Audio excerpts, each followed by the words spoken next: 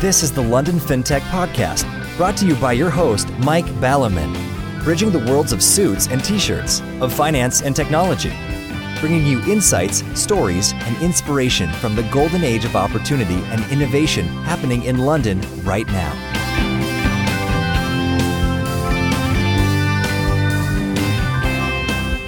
Hi, this is Mike Ballerman, and this is a milestone London FinTech Podcast episode number 200, brought to you in association with Smart and the enlistedboard.com. A lot, to put it mildly, has changed since episode 001 back in 2014.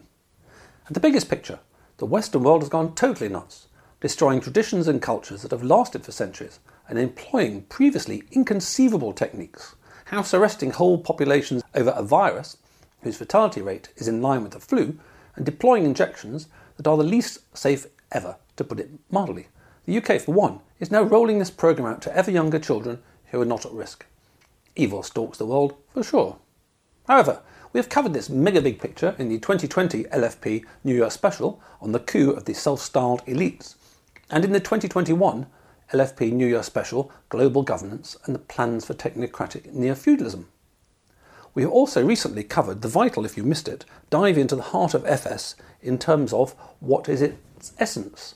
What is the nature of money and where is it going? LFP 197, snappily entitled Money in the 21st Century, Ballooning Printing of Fiat/QE/MMT/Government Debt, CBDCs, Crypto, De-Dollarization, Hyperinflation and Gold, with Moneko 64, which has certainly proved prescient. So, let's leave all that behind and dive into the deeper nature of technology. I get hundreds of incoming emails a month from PRs of technology companies, so I'm well acquainted with how technology is conceived and how it is portrayed. However, I feel there is a real lack of understanding of what it actually is. What connects the steam train with the latest fintech? Superficially, completely different, and superficially both will, in the linear progress view of the world, make the world a better place, which they do to an extent. But importantly, that is only the tip of the iceberg most visible above the waterline. To take one simple example that is well known, social media is not just bad for people's mental health, but is deliberately designed to be more addictive and less healthy. In the Matrix film, humans are harvested for energy whilst plugged into a later version of Zuckerberg's metaverse. In our world, humans are not harvested for electricity, but are harvested for attention, which is also, in the euphemistic phrase, monetized, i.e. sold. So what is technology? What can we learn from centuries of experience and the best thinkers on what it really is? Is it as simple as, well, it has benefits, and of course there'll be some teething problems to be ironed out?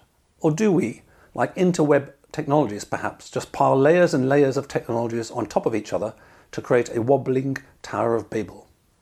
Is technology really value neutral? You know, the old a knife can kill or cure argument.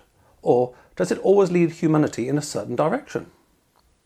Poetically put, is all technology just a Lilliputian thread constraining and conditioning the human soul that little bit more? What is the appropriate response? My argument is that we should not, and indeed cannot, be naively technophilic nor technophobic. However, where we draw the line needs to be a calculus based on a better and deeper understanding of what technology is and how it impacts human beings. The 2022 New Year special, I'm pleased to say, received some great praise for its dive into what globalism actually is. The praise, however, did rather tend to come with, but there was so much content I'll have to listen to it again. So I guess, amazingly enough, carpet bombing as a podcasting technique produces a lot of fireworks, but little memory of each individual one.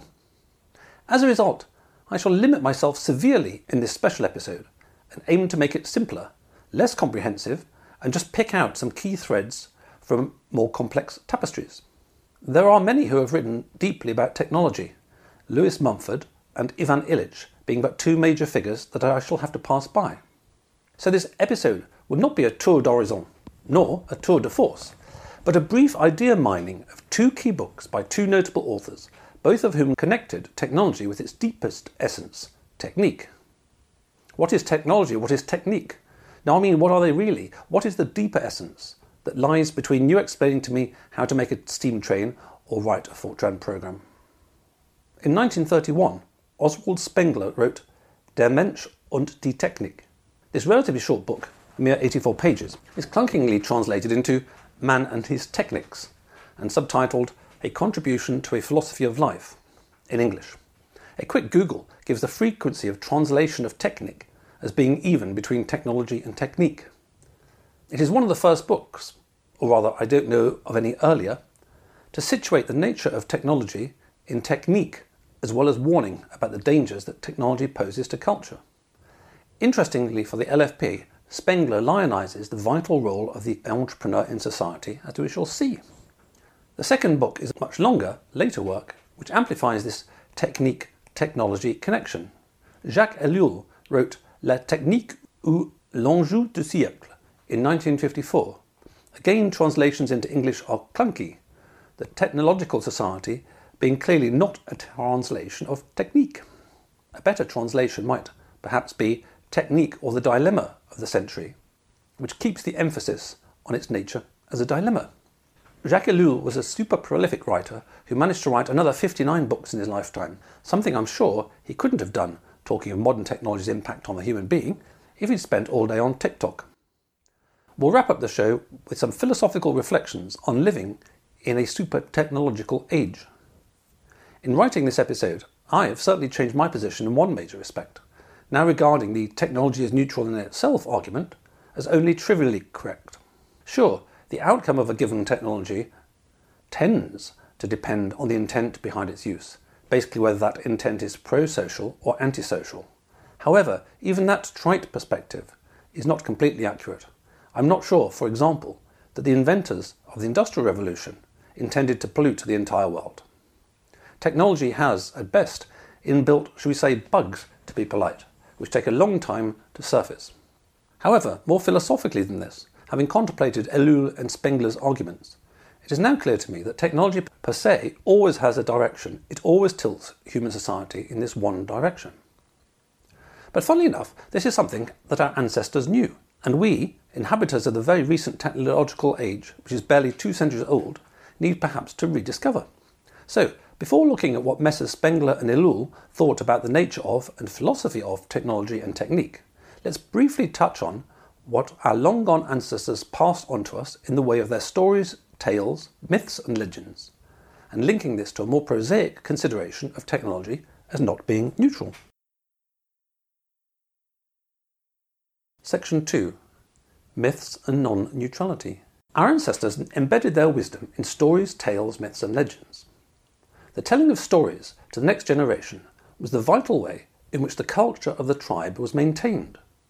Stories are a culture's DNA, telling people how to live, how to be a Lakota or how to be a Maasai, and passing on the accumulated wisdom of generations of Lakota and Maasai, respectively, to maintain those cultures by providing both a cultural identity and embedding in that all that is necessary to survive and thrive in that environment.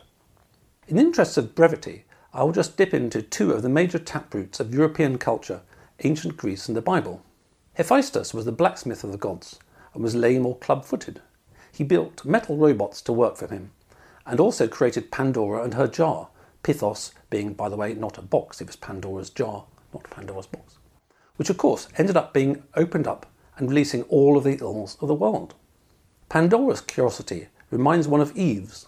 I was interested to hear recently that the Syrian desert fathers believed that the fruit of the tree of knowledge was going to be given to Adam and Eve when they were ready for it. It was the premature eating of the fruit which led to the fall.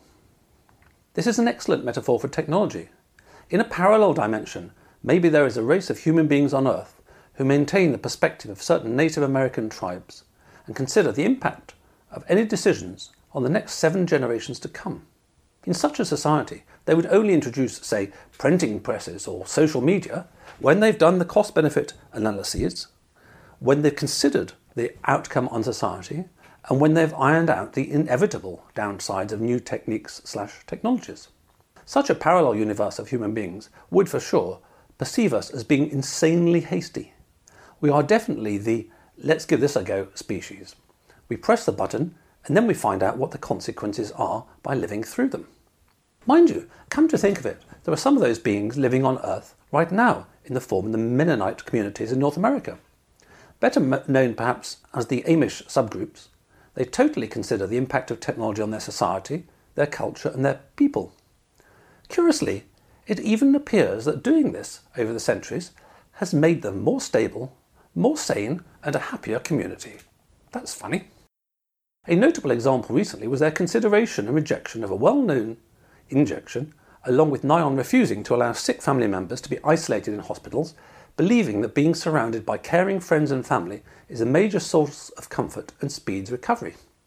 And to think that the Amish are often portrayed as being odd. We are surely the odd ones.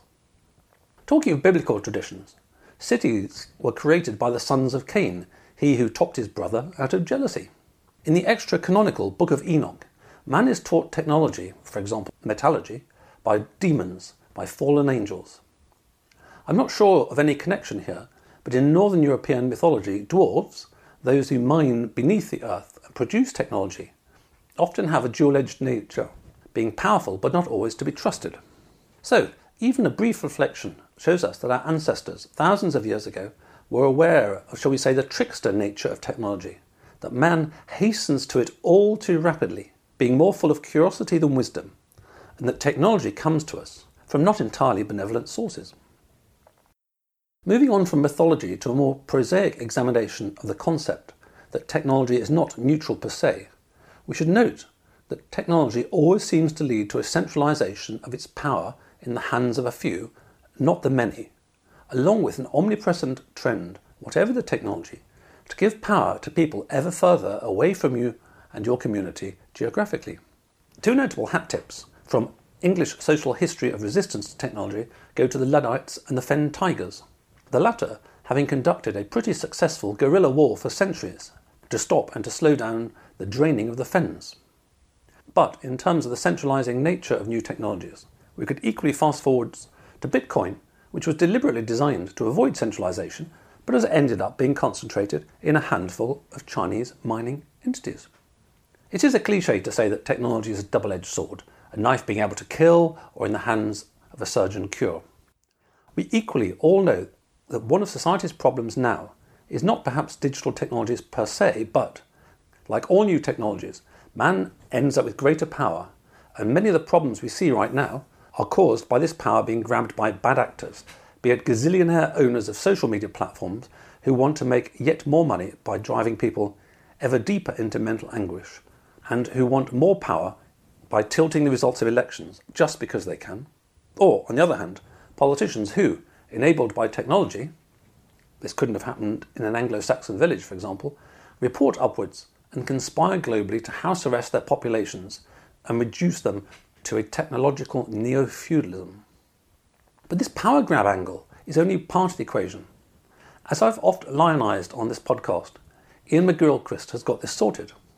I saw recently that his Master and the Emissary book was called by John Cleese the most important book he'd ever read in his life. And in passing, there were some excellent YouTubes of those two in conversation. Real old-school Brits.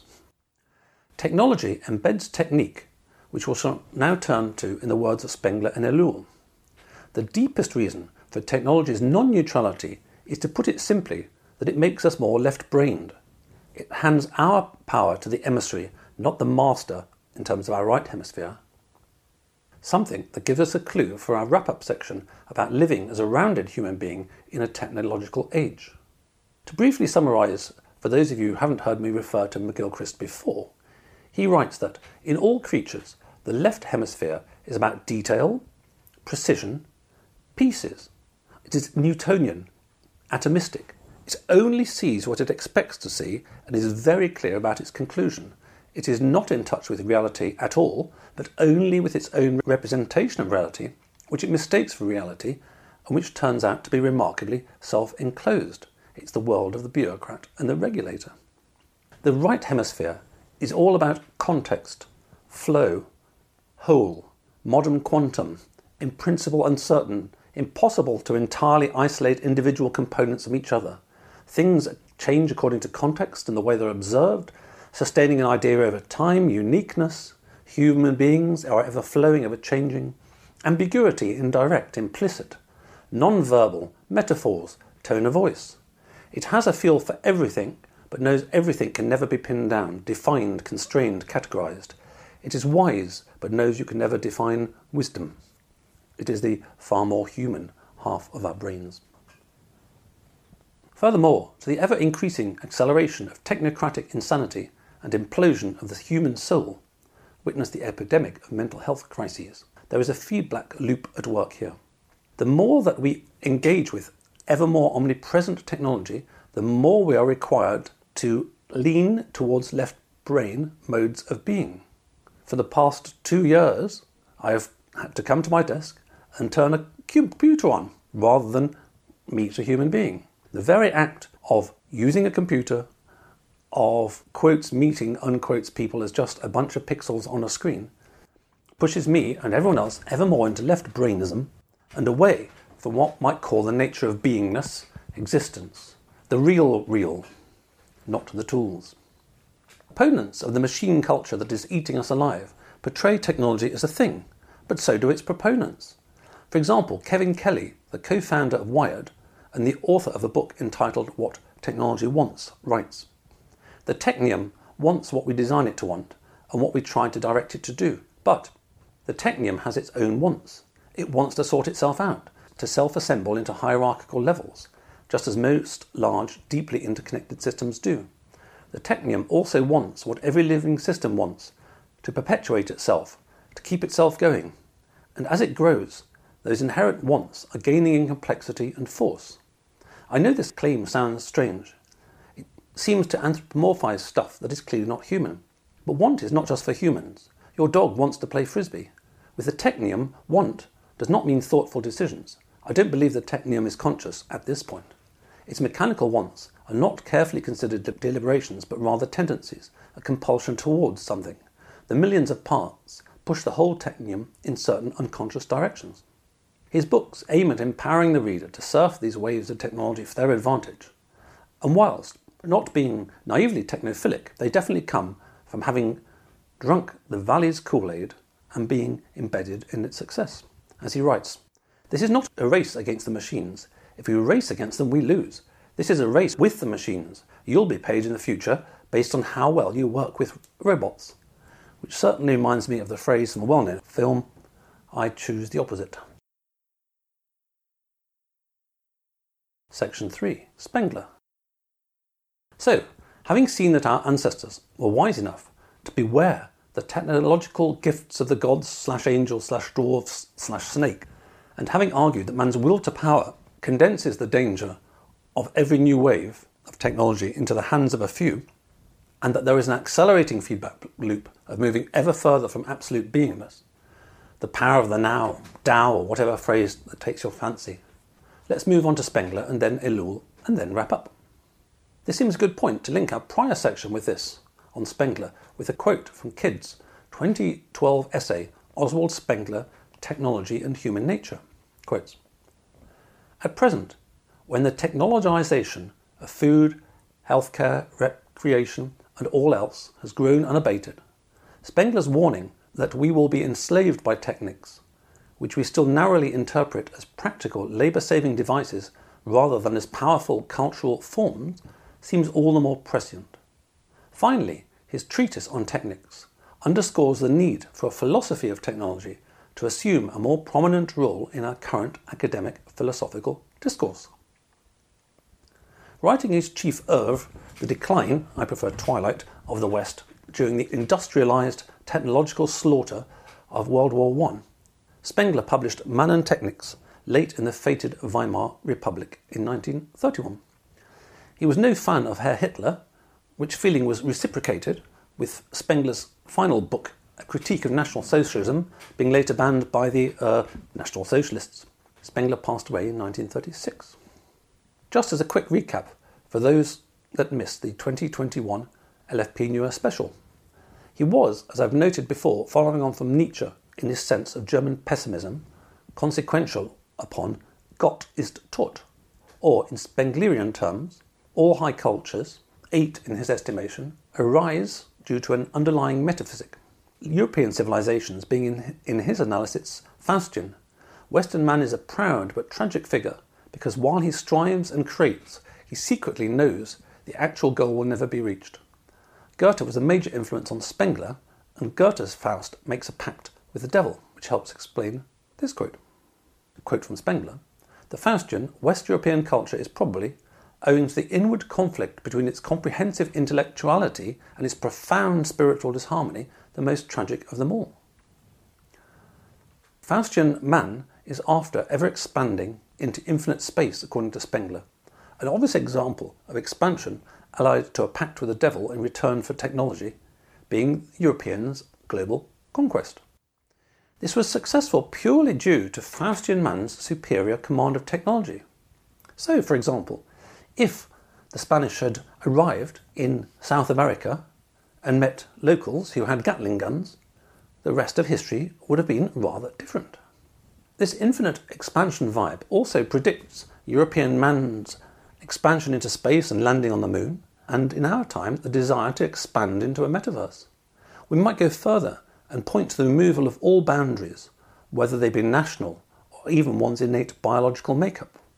Western man, like all the major civilizations, like a hero in a Greek tragedy, was always inevitably going to be undone by his fundamental flaw, in this case, the pact with the devil.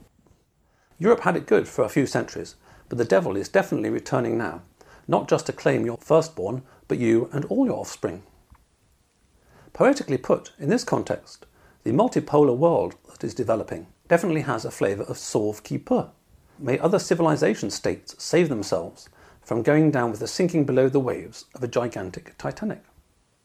Of course, the rest of the world too has been tempted and contaminated by the forbidden fruit in a similar way to how the Europeans inadvertently took smallpox to North America.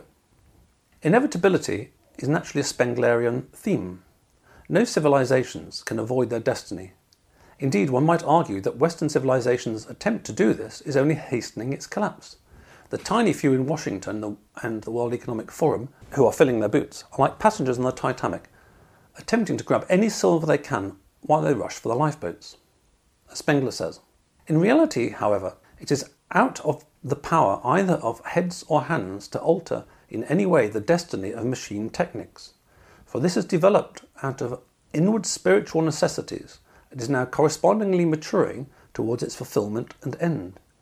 Today we stand on the summit, at the point when the fifth act is beginning. The last decisions are taking place, the tragedy is closing.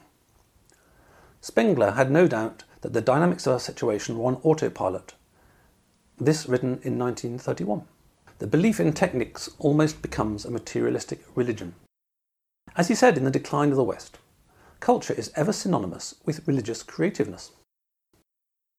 Faustian man's ascent and inevitable descent was in this shift from the religion of Christianity to the religion of science. Follow the science is the modern priest's archetypally identical version of medieval popes follow God.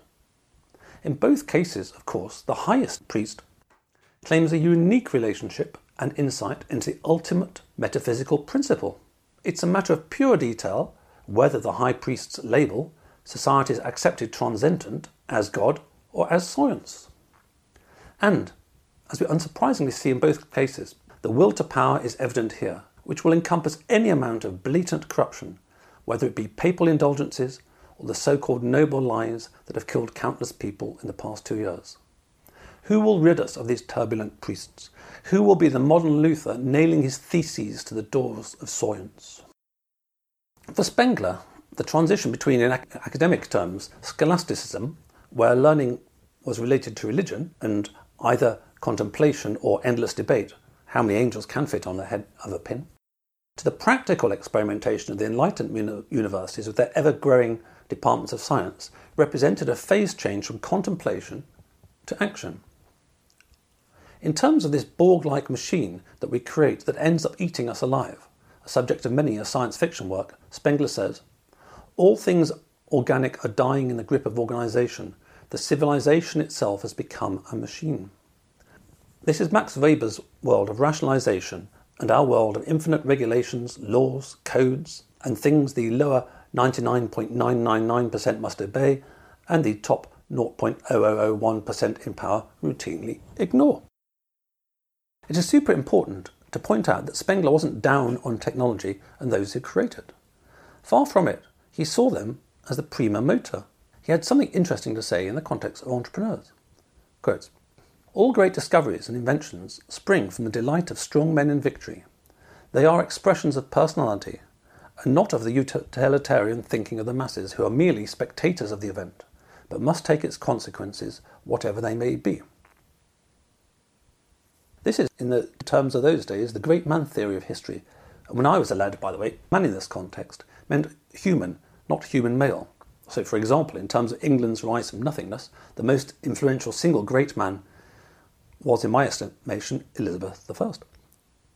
As the saying goes, the reasonable man adapts himself to society, whilst the unreasonable man adapts society to himself. However, it is, in this picture, only the unreasonable man who ever changes society. For better or for worse, of course. And Spengler located the final twilight in the 2000s, pretty accurate so far, with Caesarism, i.e. dictatorship arising and leading to the final collapse of Western civilization. Seems pretty accurate in 2022 with all this WEF/net zero and so forth osity. The translator's preface to Man and His Techniques in English highlights Spengler's angle on the lack of balance in our civilization in comparing entrepreneurs to other genres in society. If the entrepreneur is the great man/human of our time who stands aloft, this equally points to the lack of great men humans, why isn't it human in passing, in other vital areas of a flourishing and indeed fully human society.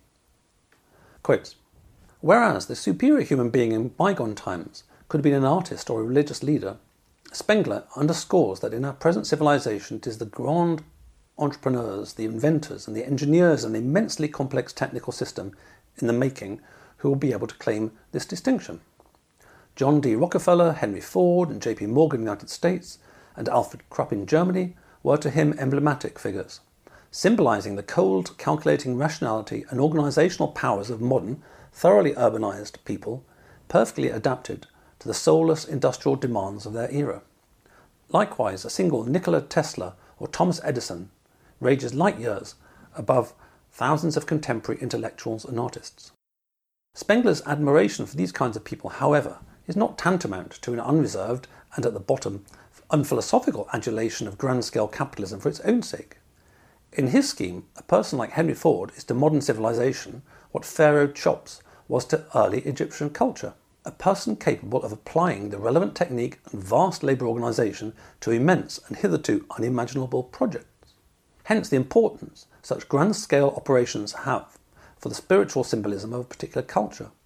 It follows from Spengler's definition of work, technique and organisation that individuals capable of harnessing others for their own grandiose purposes and of organising them in relation to cultural goals of lasting importance are the true leaders of humanity, swaying the masses, preachers and politicians to their tunes. Interestingly, Spengler felt that the export of European technologies to the rest of the world would in the end lead to, in essence, those technologies being used to outcompete the West. Something we see in spades, of course, right now, with roughly everything of value being produced in East Asia these days. In Faustian man's unlimited desire to infinitely expand, in this case, we see expansion in terms of moving on from minor matters of industrialisation. What could possibly go wrong, methinks, as the news fills itself with so-called supply chain problems? Back to old-school, unexpanded localism, there were no supply chain problems when the butcher, the baker and the candlestick maker all operated on the high street. We need to note Spengler's innate use of the evolutionary angle, his whole morphology of civilizations being to treat them as growing, then dying organisms. As a philosopher, Spengler has much to say about this connection between technique and technology that I pointed to earlier. As he says, lions use technique in chasing and catching their prey, so technique is not the sole preserve of mankind. However, lions can only utilize innate techniques. The fundamental difference is that man can create new techniques, and therein lies the rub. Lions over time have evolved new techniques as their prey to evolve new techniques. These techniques in the case of animals are embedded allegedly in the DNA, or perhaps more likely in the relevant morphic field.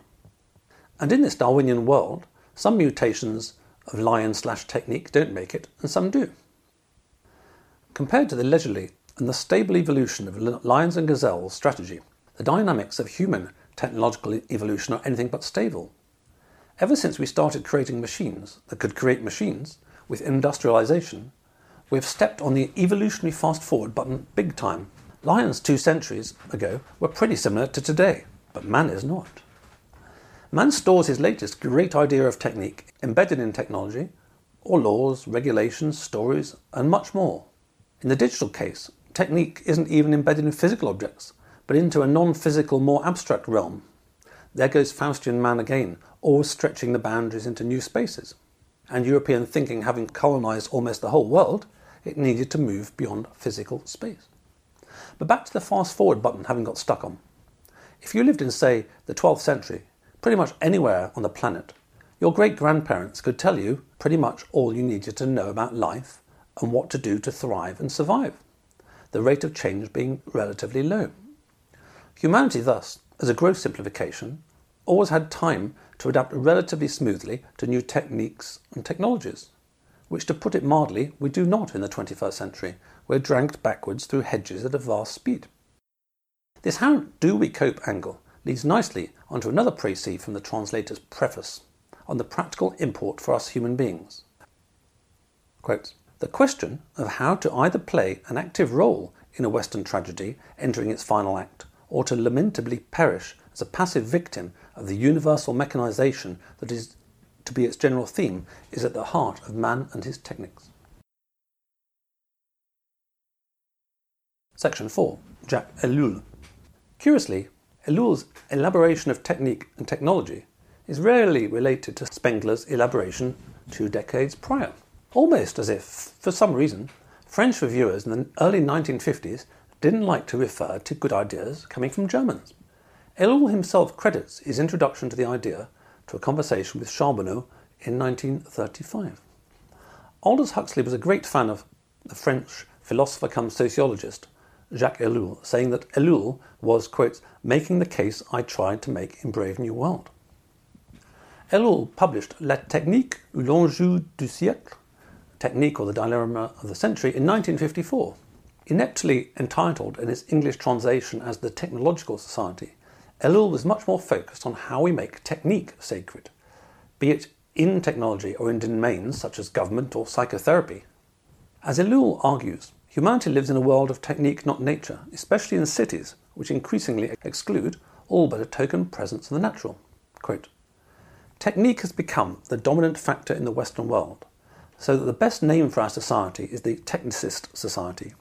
It is on technique that all other factors depend. Technique is no longer some uncertain and incomplete intermediary between humanity and the natural milieu.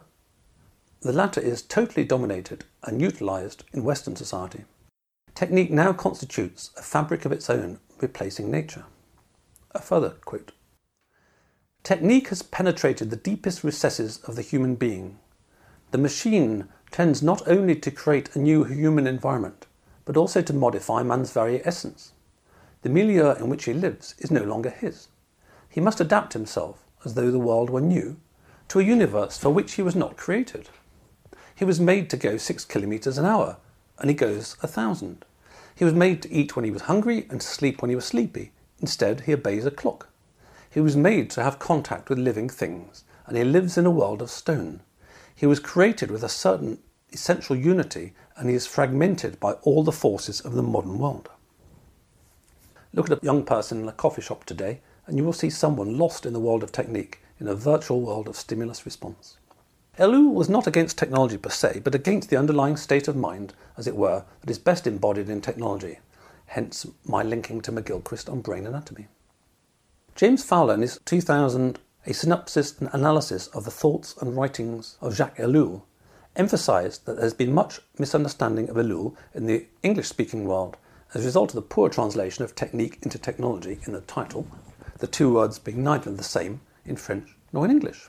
Quotes, "Ellul's issue was not with technological machines, but with a society necessarily caught up in efficient methodological techniques. Technology, then, is but an expression and byproduct of the underlying reliance on technique, on the proceduralization whereby everything is organized and managed to function most efficiently and directed towards the most expedient end of of the highest productivity. Fowler continues. But the place of technique began to change dramatically in the 18th century, with a quest for efficient procedures to find the one best means in every human endeavour. By the 19th century, the bourgeoisie recognised technique as the key to their material and commercial interests. The industrialised technical employment of technique became a monster in the urbanised and technological society of the 20th century, the stake of the century, as Ellul termed it. Technique became the defining force, the ultimate value of a new social order in which efficiency was no longer an option, but a necessity imposed on all human activity. Technique became universally totalitarian in modern society, as rationalistic proceduralism imposed an artificial value system of measuring and organising everything quantitatively rather than qualitatively. Like cancer in a living organism, the systematisation of technique pervades every cell of our modern technical and technological society. Importantly for us as human beings, though, we tend towards a complete misunderstanding of technique and technology for that matter. Fowler summarises here the angle that I see time and time again in the incoming emails to pitch to be on the LFP, rampant technophilia of the most naive kind. Quotes, "The subtle illusion of this invasive methodology of technique is that people view technology as the liberator of mankind, the operational instrument that sets them free from natural function. In complete contrast, Ellul says that the opposite is the case. Technique enslaves people while proffering them the mere illusion of freedom, all the while tyrannically conforming them to the demands of the technological society with its complex of artificial operational objectives." A statement I should remember when I end up having to do an episode in a year or two on recently introduced CBDCs and why, giving central banks and politicians the ability to program your currency and control your spending is not the wonder that they are telling you, but an unprecedented disaster. Work hard, earn money, have most of it stolen from you in taxes, and then be controlled on how you spend the rest, and have it deleted if you support Canadian truckers. Ellul, I think, would have been surprised not in the slightest. I won't make any facile points from either a technophobic or technophilic perspective, but put it this way, pre-laptops and mobile phones, life and business were way calmer, and with a shadow of a doubt, mental health was way better and societies more stable. But there's of course a technological solution to that, allegedly, as Paul Wilk writes in an article entitled Jacques Ellul, Technique and the Digital Age. Quotes, "Ellul worried that the end result would be a gradual erosion of human individuality, spontaneity would slowly vanish, and we would end up the tools of our tools instead of the other way around." Ask yourself, are people in general happier today than before, even after all the advances in technology we've experienced since Ellul's time? Arguably, no, not at all. We can rightly claim that our lives are materially better than ever before in history, but we are still no happier, no matter how full our bellies or how warm our beds are. Famine, disease and war are now more remote than ever, but the existential angst remains. But don't worry, that's merely a problem for technique to solve. Unhappy? There's a pill for that. Too much anxiety? Another pill. Can't sleep? A pill. Too stressed to get an erection? No worries, a tiny pill will fix that. 1 in 6 Americans and Brits take medication for depression or anxiety, and that number is rising, unquote. And in passing, the data on medications for depression is a shocker. It's almost like Big Pharma is more interested in infinite greed than in the health of human beings. Strange. We see the same insanity in the corruption of the ecological movement. As former activist Paul Kingsnorth, who was one of Britain's 10 most dangerous protesters back in the day, says, "The whole thing has been captured by capitalism and technology. An infinite number of issues to do with the environment have been all collapsed into one, the climate scamdemic, and the solution, of course, is more technology, solar panels and wind farms all over the place. And just as with COVID, calculating the real cost-benefit would not be good and is thus suppressed or ignored. All technology comes with attendant problems at a simple material level, let alone human level. I mean, put it into context, we haven't even got over the Industrial Revolution's bugs yet, let alone the digital ones. And as for the great leap forward in comms technology, I just keep recalling the point that the great leap forwards of the printing press, clearly a leap with plenty of benefits, came with massive costs. It led to the creation of a new religion, Protestantism then, and Wokeism now, which led back in the day to millions of deaths in religious wars. The effect of comms right now and longer-term impact of wokeism is yet to be seen, although the short-term impacts are hardly prepossessing. Furthermore, the printing press led to massive witch burning, Malleus Maleficorum, Hammer of the Witches, being the text that went viral. And lo and behold, once again with a great leap forward in comms, we have hysterical mobs ready to cancel someone from their daily existence. To quote Ellul, who was writing within a decade of America dropping that great technological leap forwards, the atom bomb, on Japanese cities, particularly disquieting is the gap between the enormous power they, simply put technologists, wield and their critical ability, which must be estimated as null. To quote from Paul Wilk again, in this environment, technique almost resembles an independent force of nature like gravity, operating autonomously from our desires, always driving us towards maximum efficiency. Resistance is futile, well, I've heard that before, but you don't want it any other way. It's just how things are, simple common sense. But not just that. More technique is always the answer to the problems that the last technique created. Apparently, for example, there are currently approximately 75,000 pages in the US federal tax code. In 1913, it was originally 400 pages. In the UK, as I've mentioned before, Chancellors Brown and Osborne both promised simplification of the tax code, but between them managed to increase its length 12-fold, as per the position of the Luddites and the Fen Tigers. Who benefits from all this? It certainly isn't ordinary Joe or ordinary Jane. Technique is also insidious. It is infinitely seductive. We are all Eve who can't resist the apple, Pandora who can't resist peeping into the jar. As Ellul says, we are powerless in the face of technique and technology. Can you think of an example here where, Amish accepted, man thought, nah, better not open that door? This inability to just say no means that insidiously with every bite, freedom is removed. Ellul says, the individual is in a dilemma. Either he decides to safeguard his freedom of choice, chooses to use traditional, personal, moral or empirical means, thereby entering into competition with a power against which there is no efficacious defence, before which he must suffer defeat, or he decides to accept technical necessity, in which case he will himself be the victor, but only by submitting irreparably to technical slavery. In effect, he has no freedom of choice. Ellul, writing about another dimension of the use of technique against the masses and for the regime, wrote, quotes, men fashion images of things, events and people, which may not reflect reality, but which are truer than reality. These images are based on news items, which, as in the case of much of the world, are faked. Their purpose is to form rather than to inform. Faking the news is systematically practiced by the Soviet radio, but the procedure is found to a lesser degree in all countries. All of us are familiar with the, quotes, innocent fraud of the illustrated newspapers in which a photograph is accompanied by an ambiguous caption. A shipyard, for example, is indifferently described as a plant in one of the democracies or in the Soviet Union or wherever. A great example, by the way, of this fakery recently, which some of you may have seen, was when an Israeli news source, allegedly showing pictures fighting in Ukraine, included a clip which eagle-eyed viewers noticed included a crashed Star Wars TIE fighter. In terms of this lack of freedom and the power it gives to the engineers of human souls, we have seen years of hysteria about the current thing, where the current thing is always changing and always defined by the regime and its propagandists.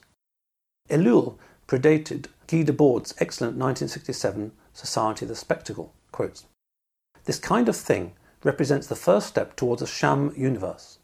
It is also indicative of an important element in today's psychology, the disappearance of reality in the world of hallucinations. Men will be led to act on real motives that are scientifically directed and increasingly irresistible. He will be brought to sacrifice himself in a real world, but for the sake of the verbal universe which has been fashioned for him, which predates the whole Pravda 2.0 and a well-known virus.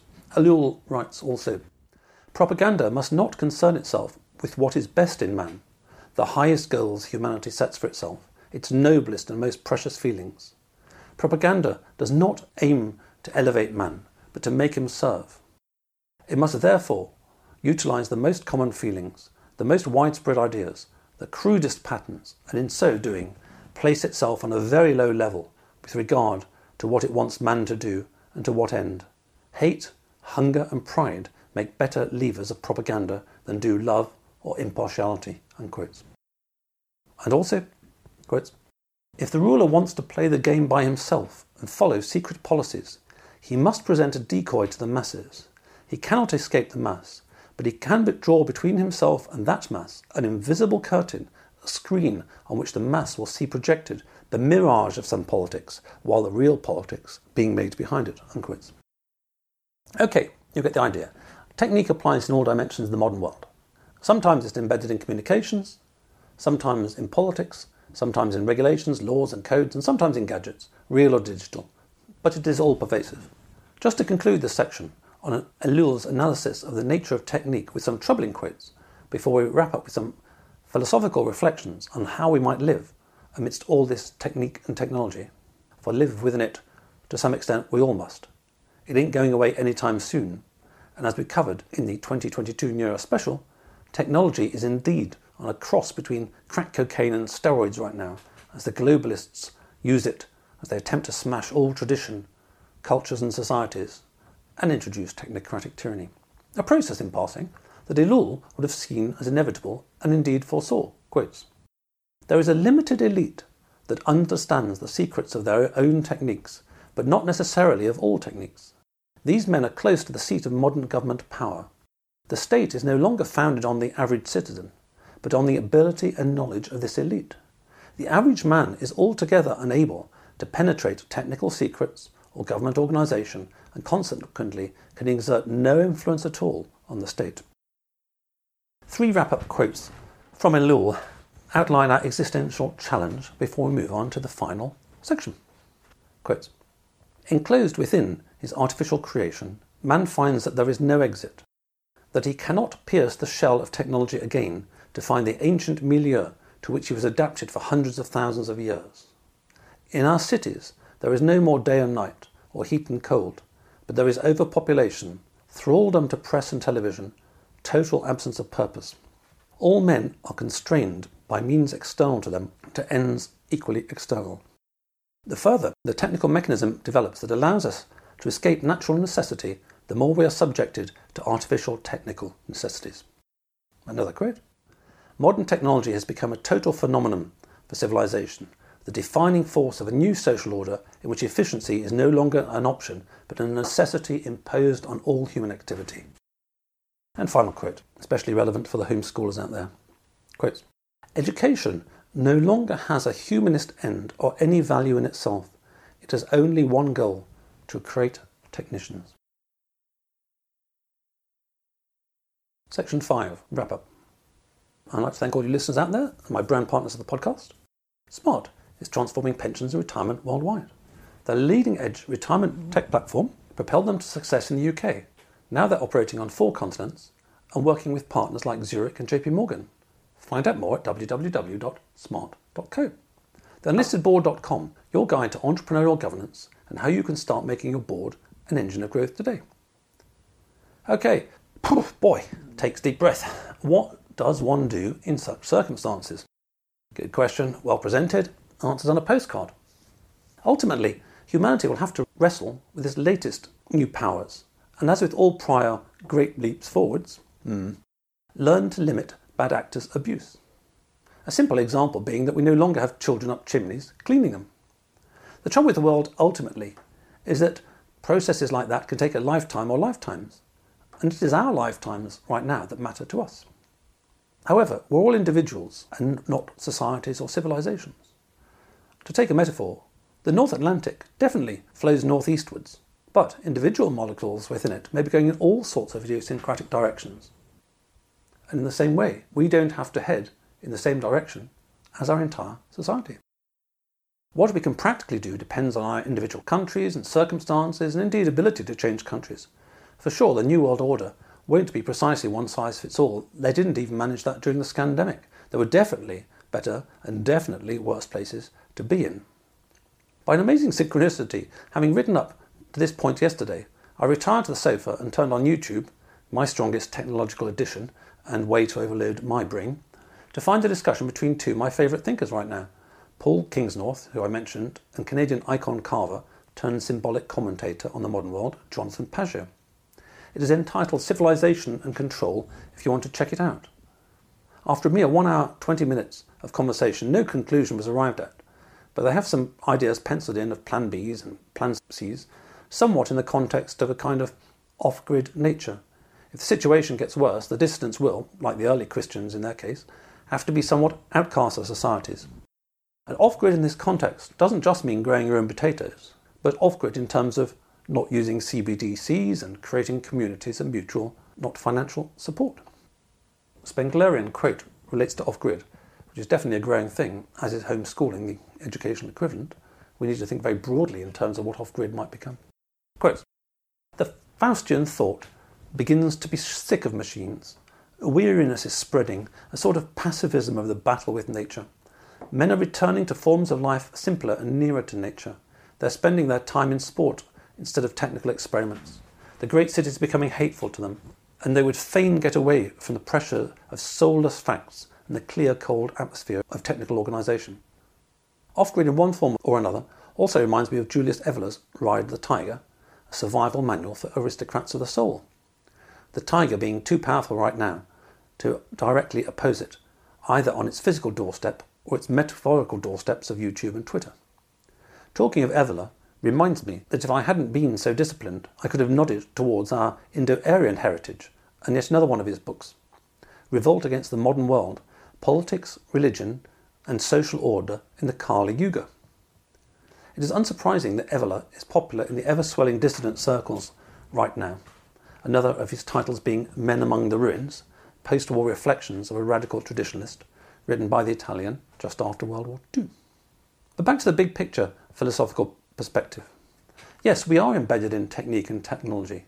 Yes, we make individual decisions, and will live more or less off-grid depending on whether it gets far worse or not, and indeed whether the machine is successfully opposed. Yes, we are in a period of rapid civilization decline, but as individuals, even in decline, we inherit the strengths of our culture and our ancestor, and also the bugs in that code. Philosophically, what I feel we need to do is to leverage the strengths of our inheritance and look to sort the deficiencies. Naturally, we can't rely on Spengler for cheeriness, his basic line being that we're on an aeroplane which is destined to crash and burn. However, in terms of virtue ethics, the way superior ethics to consumer ethics, Manon Technics ends with an Evolar-like aristocratic call to do your duty, to die at your post, something plenty of our ancestors did. Quotes, "We are born into this time and must bravely follow the path to the destined end. There is no other way. Our duty is to hold on to the lost position, without hope, without rescue, like the Roman soldier whose bones were found in front of a door in Pompeii, who, during the eruption of Vesuvius, died at his post because they forgot to relieve him. That is greatness. What it means to be a thoroughbred. The honourable end is the one thing that cannot be taken from a man." A further example of this approach from before Spengler's writing would have been the band on the Titanic, who in the end stopped moving their seats and just played on. This first positive angle is embedded in tradition, what worked well, what our cultural values were. For the British of my day and before, there are plenty of cultural values, Aristotelian virtue ethics that obtain, and I try and honour my ancestors by living by them. It's interesting to note that when I was at school, consumerism and gross materialism wasn't a thing, and for the great masses never had been for the entirety of history. England was pretty poor after being bankrupted by America. We'd given them all of our gold and money by 1941 and had to borrow from them thereafter. At the end of the war, Keynes assured the incoming Labour government, who were gobsmacked to find the parlous state of their finances, especially as they'd promised so much. He assured them that he would get this written off. But America and the banksters said no, and rationing lasted longer in Britain than anywhere else. When I was very young, I still recall playing on bomb sites. The 70s were also a decade of economic disaster. No one had much money to shop. Besides, it was rather déclassé to be too focused on stuff. My school song, for example, included the line, "Die of service, not of rust." No mention of die of making loads of money and shopping in malls. We all have ancestral values of importance in this way. Not only that, but due to childhood programming, we all have those virtues programmed within us at an early age. Over time, I have come to feel that there is a lot of power in our innate ancestry. If we have within us the strength of our traditions and ancestors, then naturally we inherit the bugs in their code. As Spengler said, the biggest imbalance for Faustian man is his spiritual displacement. The key for Ellul was the meaning crisis, one which is only far worse now than in the 1950s. Quotes Ellul, "No one knows where we are going. The aim of life has been forgotten. The end has been left behind. Man has set out at a tremendous speed to go nowhere. Our civilization is first and foremost a civilization of means. In the reality of modern life, the means, it would seem, are more important than the ends." Ellul himself was a Christian anarchist, and as such, his religion and belief were way more important for him as a raison d'etre than worldly matters such as technique and technology. Quotes, "For in a civilization which has lost the meaning of life, the most important thing a Christian can do is to live, and life, understood from the point of view of faith, has an extraordinary explosive force." It's important to note that any language and symbolic way of conceiving of the transcendent is only ever, to use the Zen metaphor, the finger that points at the moon. It is never the moon. In other words, plenty of folks, of course, who are not Christian also experience the extraordinary power of practical connection to the essence of beingness, or, in neutral terms, Eckhart Tolle's power of now. McGilchrist quotes Einstein in agreeing also that we've lost the plot. "The intuitive mind is a sacred gift, and the rational mind is a faithful servant. We have created a society that honours the servant and has forgotten the gift." McGilchrist, by the way, in case you're needing some light reading for the beach, has just published a phenomenal 2-volume, 3,000-page oeuvre, The Matter with Things, Our Brains, Our Delusions, and the Unmaking of the World. Just in case you haven't got time for 3,000 pages, I shall read from the blurb, which, to be honest, is copied online. There's no way I can read that much. Quotes, "Who are we? What is the world? How can we understand consciousness, matter, space, and time? Is the cosmos without purpose or value? Can we really neglect the sacred and divine? In doing so," he argues, "that we have become enslaved to an account of things dominated by the brain's left hemisphere, one that blinds us to an awe-inspiring reality that is all around us, had we but the eyes to see it." He suggests that in order to understand ourselves and the world, we need science and intuition, reason and imagination, not just one or two. They are, in any case, far from being in conflict, and that the brain's right hemisphere plays the most important part in each. And he shows us how to recognise the signature of the left hemisphere in our thinking, so as to avoid making decisions that bring disaster in their wake. Following the paths of cutting-edge neurology, philosophy, and physics, he reveals how each leads us to a similar vision of the world, one that is profound and beautiful, and happens to be in line with the deepest traditions of human wisdom.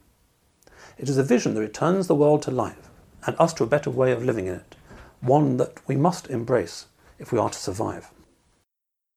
For me, the most catastrophic and fundamental misstep in Western thought was a schism between science and religion, which did not happen in any other major civilization. Despite some accounts, it was made not for deep philosophical reasons at the time, but rather was a realpolitik political solution for both the new scientists and the church to agree to keep each other's tanks off each other's lawns. Originally, they both paid each other their dues, especially after the church stopped burning people at the stake. Newton, for example, wrote far more on alchemy than he ever wrote on physics, and the Catholic Church was not as rabidly anti-science as often portrayed. Fast forward a few centuries, of course, and science is the new religion. However, having lived only on its material turf, and by cancel culturing the likes of Sheldrake and others who dissent too loudly, science says in essence, my voltmeter shows that nothing that is not matter exists. A bizarre philosophical position. As to the Church, in England, the Church of England might as well just be another NGO. Its positions are identical. As a result, even more than in Spengler's and Ellul's time, we live in an utterly disenchanted universe. This is not just cultural poison, it is individual poison, and one amplified by technology's inbuilt direction, forcing us ever more to live more and more in a left hemisphere. We live in a spiritual desert, a world of materialism. As Peterim Sorokin, too, pointed out a century ago, materialism is always the end stage of civilizations. Later Romans and Greeks, for example, abandoning beliefs in their gods as their civilizations, too, nosedived. You can see why. If national governments have a belief in being judged in the afterlife, or a belief in karma, say, whether this belief is ultimately true or not, it affects the behaviour.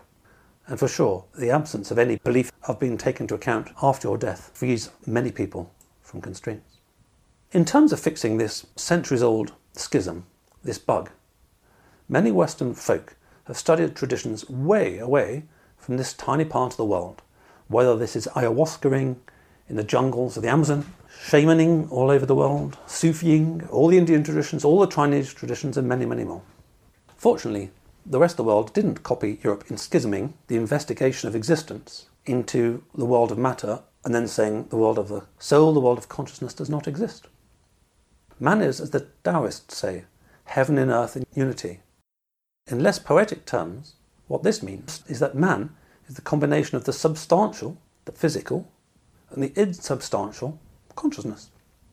Hamlet was completely right when he said, "There are more things in heaven and earth, Horatio, than are dreamt of in your philosophy." This is back to areas McGilchrist points to in terms of the right brain. Ironically, the reason that so many modern folk do not experience phenomena beyond their own internal narrative is that they are in so contracted an egoic state that, in my terms, their consciousness behaves more like a particle. They feel more like a billiard ball. They know inside their billiard ball. However, consciousness, in my metaphor, can also at times be a wave if you let it, and if you stop chattering to yourself. And as far as I can tell, by direct personal experience, as well as listening to all sorts of masters from around the world, there are no obvious limits on what one is capable of perceiving. However, you ain't going to perceive anything staring at your gadget, arguing with trolls online, or when walking home when Radio U is constantly blaring out a subtext to life inside your head. Be all that as it may, if Spengler, Ellul, McGilchrist are my direct experience or anything to go by, then Westerners in particular, and people from other parts of the world who have been overly poisoned by Western scientific materialism, would be well placed to investigate some wisdom traditions, or just Eckhart Tolle, or perhaps read 3,000 pages of a philosophy book by McGilchrist, and discover for themselves. Okay, right, let's recap 10 bullet points of the show. I got there in the end, and you've got there in the end. Well done. Do write to me and let me know what you think. 1. The ancients saw technology as powerful, but is something of a deceptive trick, always more dangerous than it first appeared and given to us by beings of at best mixed motivations. 2. Mennonites and Amish as a notable exception. In the modern world, we are all teenagers, trying anything just because we can, never with a wise consideration beforehand as to whether this is good for us or society. 3. Technology's power always aggregates power in the hands of those who are power hungry, who rarely use it for the good of the community as a whole, but rather use it from a perspective of personal lust and greed for power and profit. 4. Technology has always tended to move power from the local to the further away. Globalization is just the reductio ad absurdum of this process, power being taken as far away from every local community as is physically possible. 5. Technology is not value neutral. Technology always moves us more to a left-brained, robotic way of being, far from a more real perception of reality, into a codified, narrow, constrained way of being. We move away from intuition, imagination, love, life, truth and beauty, and become ever more externally programmed and controlled. 6. Both technophiles and technoskeptics conceive of technology as a thing. Ellul and Spengler view it as, in effect, a force of nature. But it is a force or a wind which blows in one direction only. Ideas that it doesn't affect us are woefully naive. It actually creates us. As Spengler says, all things organic are dying in the grip of organisation. The civilization itself has become a machine. Spengler points out that the power of the entrepreneur to create is laudable, but even almost a century ago, he saw this as reflecting a deficiency of what artists, intellectuals and religious leaders can offer anywhere near the same level of performance. 7. We evolve with our techniques and technologies. However, for the past 2 centuries, and accelerating in the 21st century, there is a dangerous feedback loop ever accelerating the rate of change of technology before we have even sorted out the bugs in the century before last's technology. This dizzying whirlwind puts on steroids the ability of a few to indulge in insane degrees of greed and will to power and to rule over us. 8. Ellul was less concerned with technology per se than with technique leading to ever greater levels of rationalization, bureaucratization and disenchantment, to use some Weber terms, which was accelerating Europe's move away from anything remotely spiritual and in a direction of nihilism and becoming tools of our tools. In no sense did he see technique or technology as value neutral. Technique, as he said, enslaves people while preferring them the mere illusion of freedom, all the while tyrannically conforming them to the demands of the technological society with its complex of artificial operational objectives. 9. Ellul's concern with the advance of technique encompasses the creation of a world of images by those in power to create a sham universe for their subjects. As he says, quotes, propaganda does not aim to elevate man, but to make him serve. 10. Spiritually, as Ellul saw it, quotes, enclosed within his artificial creation, man finds that there is no exit, that he cannot pierce the shell of technology again to find the ancient milieu to which he was adapted for hundreds of thousands of years. Finally, I wrapped up with reflections that along with the ongoing day-to-day challenge we all have with our surrounding technologies and ongoing radical changes in governance and economics, we inherit both the strengths of our ancestors and also the bugs in their code. For the modern man, the main bug is nihilistic materialism, purposelessness, meaninglessness. The way out of this impasse for many is to step outside modern/European ways and learn the wisdom traditions from different parts of the world, authentically sourced and diligently practiced under wide guidance.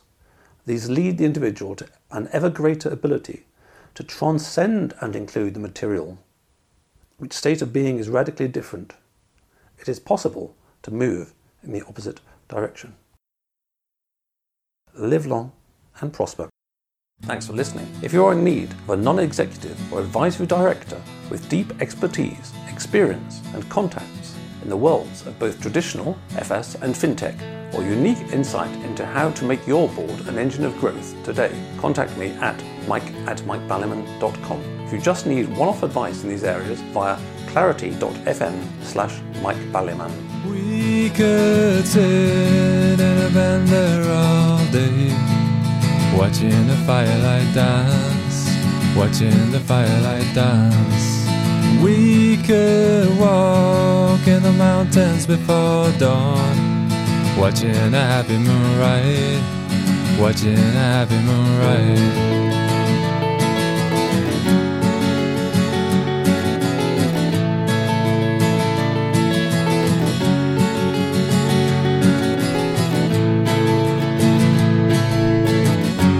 Come away from the city, with the tarmac so dead and the people so sad.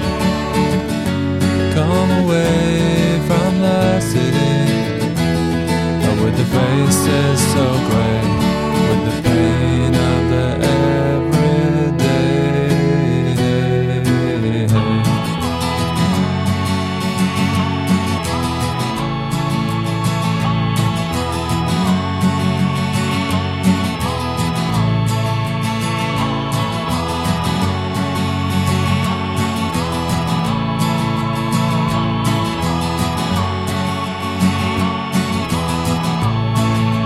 We are wild like the mountains and the trees. Can you see what I mean? Can you see what I mean? We fit in between the earth and the sky. Kiss the city goodbye, wave the city goodbye, wave the city goodbye.